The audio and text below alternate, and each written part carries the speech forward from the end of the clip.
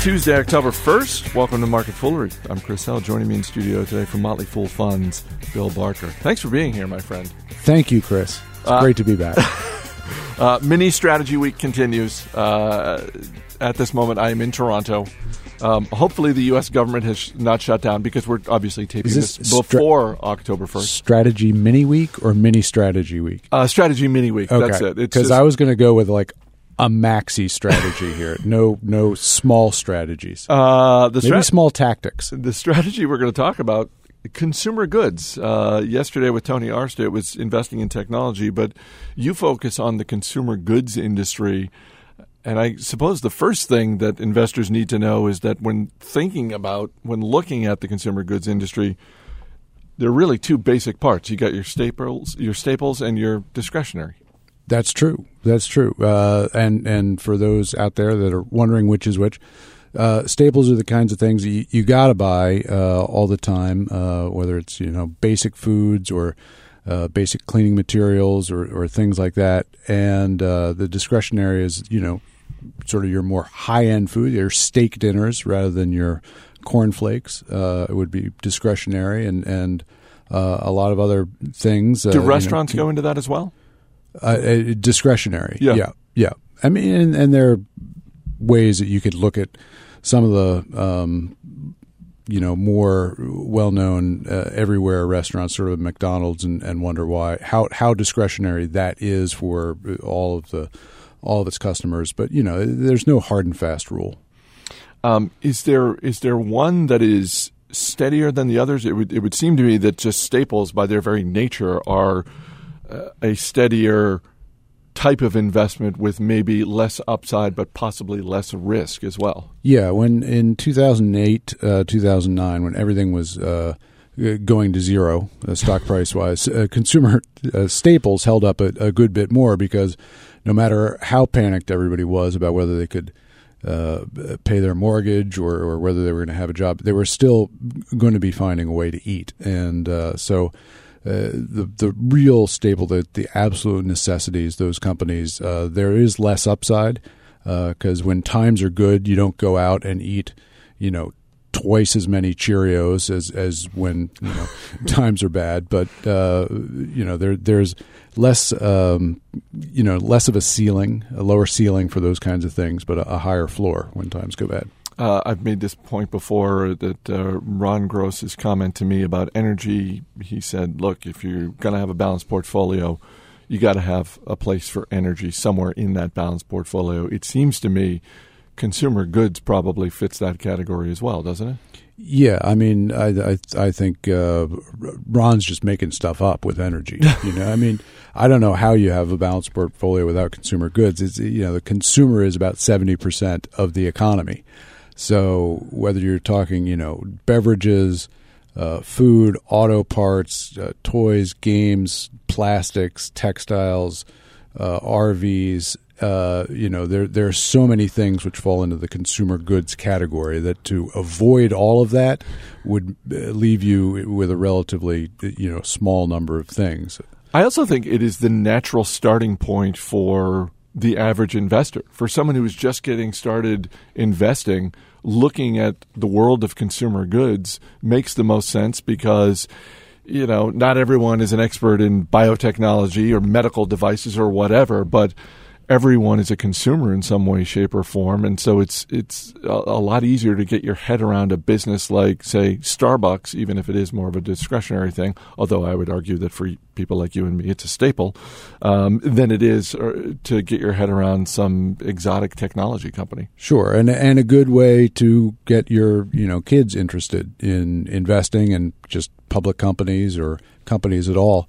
And sort of part of the Tom and David lore, is being told by their father, here that what you're eating, that's made by a company, and you can buy shares. We own it. Go buy more pudding. Right. Yeah. Let's name a few names here because you and I have talked about the market just seemingly every 2 to 3 weeks hitting new highs and some of these stocks that are hitting new highs, I'm not saying that they don't deserve it and that it's 1999 all over again. We're in some kind of huge bubble that's about to burst. But at the same time, I have to believe in the consumer goods space, there are companies out there who have had great 2012s and 2013s. Their stocks have risen. And now, if you're smart, you're taking some money off the table. Well, certainly that's one form of investing is the buy low, sell high, and when executed well, that does make you money. That said, a lot of these companies that we could name names, and we're probably going to, of things that look expensive here in 2013, also looked expensive at the beginning of the year. Some of them, something like an Under Armour, which has had a phenomenal run and has had another good year and looks expensive on typical metrics. It's something we own in a couple of the portfolios in asset management, and we're going to continue to hold it because we're more interested in being investors and possibly owning something, through some temporarily high periods. But we're not necessarily adding to names like that right now. And there are others that we could name that we bought a while ago and have looked a little bit expensive for quite a while, but keep going up, and we'll hold them through that. But they're not enticing to buy more of. Is there anything you see out there that's looking particularly cheap right now? I know value is incredibly hard, or certainly harder to come by these days, what with the run of the market. But are there pockets within the consumer goods space that, if they're not cheap, they certainly haven't had the run that some of the other companies have had? Well, the consumer staples do not look cheap, but have not had the same kind of run as consumer discretionary. And so I think if you're looking to get started investing in the space, looking at some of the classic consumer staples names, whether it's a Kellogg's or a smaller company like Smucker's, speaking of coffee, they're one of the big coffee sellers. Are they? Yeah. What do they make? Folgers. Folgers, sure. Yeah. And many others. And something like that, it doesn't look as expensive as, the smaller, real sexier names, a Lululemon and Under Armour, to name a couple of apparel companies. So I think there's less risk in the staples right now. When your colleague Tony Arsta was here and we were talking about technology, one of the things that we talked about in terms of if you're an investor and you're looking at technology, one of the things to look at is R&D spending and how do companies go about that. In the consumer goods industry, what are a couple of metrics that people should be looking at to judge the health of a company? Well, I think that particularly when you're getting started in some of these names, it is to look at their history and to look at these are pretty easy companies to get started with in terms of evaluating the business. So, the return on investment, the return on equity are the kinds of things I'd look at. I'd look at their traditional growth metrics. These are not things that unlike technology, the R&D might be going on for several years before a product hits and suddenly, part of the business or all the business takes off. That's not what you see as much of in consumer. A very, very small company, early on, you'll see, growth in the high, double digits or low triple digits for a very short period of time. But, a company that can sustain above 10% top line growth is an exceptional company, and there are several of those still out there. But I think that steady growth and a way to reinvest in the business, something to do with its profits. So I would look at what it does, in particular the capital allocation. Is it paying dividends? Is it buying back stock, or is it going out and buying a bunch of other companies? Are there any companies that you can think of off the top of your head that have particular strength when it comes to pricing power? Because as you were talking, I was thinking about laundry detergent. And, you talk about innovation. It seems like, the old joke from Jay Leno back when he was doing stand-up in clubs was it was about Tide. Boy, they're still improving Tide. Somehow another year goes by and Tide detergent just keeps getting better. And I just think from my own experience when I shop, I'm just looking at price. I figure all the detergents are basically fine. It doesn't really matter all that much to me. And so the question remains, who has the pricing power? Because to me, as a consumer, that's one of those areas where I'm not paying up for something that I think is better. I'm not paying for, unlike a technology company, and the best example of that being Apple, where you're paying up for brand, you're paying up for innovation. I'm not paying up for brand and innovation when it comes to laundry detergent. Maybe not for laundry detergent, although what laundry detergent do you use? I honestly couldn't tell you. Is it a brand or is it generic? It's a brand. There you go. But I guarantee you... Do you have any reason to believe that it's better than the generic, which is next to it at the supermarket aisle? I have every reason to believe it was cheaper than other options. Who bought it? I bought it. You bought it. But it is a brand. It is a brand. So it's like a lower brand.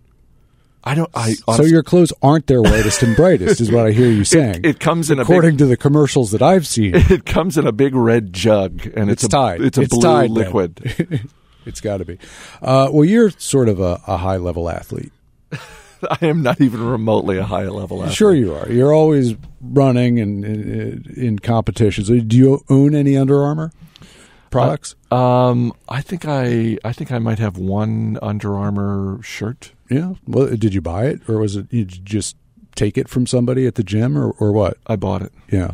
Well, there's a little bit of pricing power because there seem to be and are understood by the public to have some special technologies in their shirts, which magically grab the sweat from your body and change it into, I don't know, perfume or unicorn, dust or something. And that's not the case. I mean, not just that it doesn't get turned into perfume, but it's not any special technology that others don't also have access to.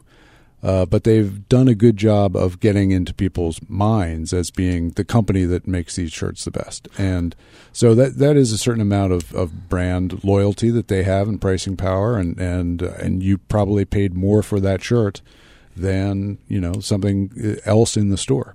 So for someone who is an investor and is thinking, I want companies that have any number of strengths, and one of those strengths is pricing power, then is it fair to conclude that you're much more likely to find a consumer goods company that has pricing power on the discretionary side and less likely to find it on the staples side?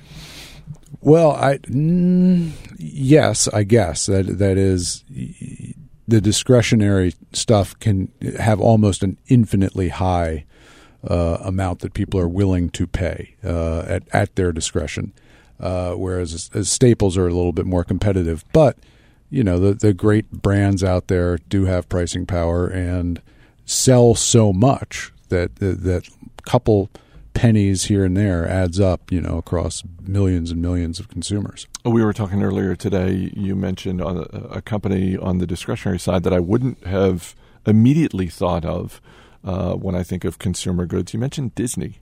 Sure. Why do you think of Disney as being in the consumer goods space? Well, because you're not forced to go, as compared to Staples, obviously, you're not forced to go to Disneyland. You're not forced to go out to the movies, but you have been. Mm-hmm. You've been recently. Yes. And how was that in terms of spending money at Disney World? It was a couple of years ago, and you and our colleague Bill Mann gave me some great advice because you'd taken your families to Disney World before, and I believe the three words that Bill Mann said that you immediately agreed with were just let go. Just don't think about, yes, you're going to spend a lot of money once you're inside the park. Just let go. Just accept it.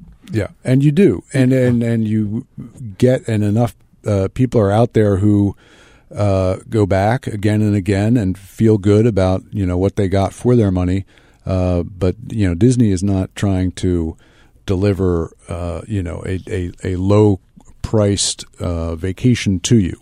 while you're there. Right. They're perfectly willing to go high on quality and high on price. And boy, they've got a phenomenal brand, and they're in a lot of different consumer spaces, and they also get their images out there on a lot of products. You probably got things all over your house for the kids in almost every category, from plastic cups that are lying around still from your kids' younger days, and all the videotapes, and even DVDs back when we bought those for the kids, and so that's all being sold digitally, or a lot of it is now. But they're in almost any consumer space you can think of, in a lot of cases just licensing the Disney name, the Disney characters out to somebody else to do all the work and production. Disney also has at the top Bob Iger, who is probably making just about anyone's short list of really great CEOs in America. And one of the reasons for that, easy act to follow. Easy act to follow, yes. Because Eisner. One of my rules of life, find easy acts to follow. Bob Iger did. Bob Iger, in following, it was Michael Eisner, wasn't it? Well, it was only really the last 15 years of Eisner's time at Disney that was an easy act to follow. That is good advice. And bringing it back to another company you mentioned, Lululemon, Christine Day, no longer the CEO. That's a tough act to follow. So whoever's going to be the next CEO of Lululemon, good luck, because you have an incredibly tough act to follow. Is there a common thread that we should look for in leadership at consumer goods companies? And maybe there isn't, but it just seems like, look, at the Motley Fool, we look at leadership. Leadership matters to us because there are actual people running these companies. Certainly someone like a Bob Iger or even a Christine Day. She hasn't been at Lululemon for as long as Iger's been at Disney, but she did a heck of a job while she was there. So I'm wondering, is there anything in particular we should be looking for, or is it just something to take note of, but there's no one box that we need to check with the CEO at a consumer goods company? Yeah, I don't know that there's any one box that I can think of to check on that one. And in Iger's case, a lot of it comes down to people skills, and that's a little bit different, I think, than what Day had. I mean, vision in both cases. So somebody that can communicate a vision that's of what you want in your investment.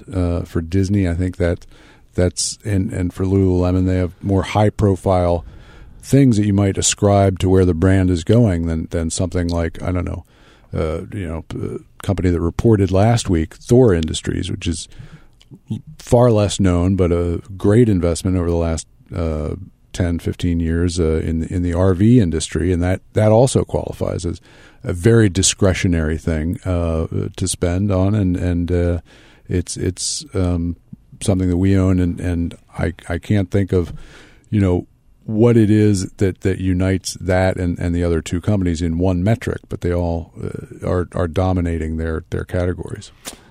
I have to believe with Iger that his ability to incorporate the acquisitions that he's made, I think that is a great clue. Now, obviously, it's a clue that I discover in hindsight, but I think to the extent that you can see, because as we've talked about before, acquisitions and making acquisitions work is notoriously difficult to pull off. And historically, most acquisitions don't really work out all that well. But Iger's ability to buy Pixar and incorporate that into the Disney empire, to buy Marvel and incorporate that, I think that anytime you find a CEO who has a history of pulling off and incorporating acquisitions in a strong way that really helps the overall company, I think that's probably a great clue. Yeah, and well, I think that in the case of Pixar, it was such a natural that Pixar and Disney had worked closely together on every single movie that Pixar had done. They were in the same business. That to me is less impressive, just because they had established what they could do together, even though the Pixar was an independent operation. Marvel is, to me, more impressive in that even though it's a category that Disney is thoroughly familiar with, entertainment, movie entertainment for designed first for kids. Still, that was not a company that was within the Disney umbrella in any particular sense. And given their success working with Marvel and letting Marvel's people continue to do what they had been doing well before getting to Disney, and not Disneyfying in a bad way, right. What the products that Marvel was doing, I think has also made the acquisition of Star Wars that palatable, for people. That people don't assume, now that it's being done by Disney, we're going to see, some sort of, talking bluebirds in the Star Wars next movie. In fact, maybe we'll see less of the Jar Jar Binks and talking Ewoks and things. Yeah, as long as there are no Ewoks and no Jar Jar Binks, I think everybody wins there. And easy act to follow. Easy act to follow. Bill Barker, thank you for being here. Thank you. As always, people on the program may have interest in the stocks they talk about, and the Motley Fool may have formal recommendations for or against. So don't buy or sell stocks based solely on what you hear. That's it for this edition of Market Foolery. The show is mixed by Ann Henry. I'm Chris Hill. Thanks for listening. We'll see you tomorrow.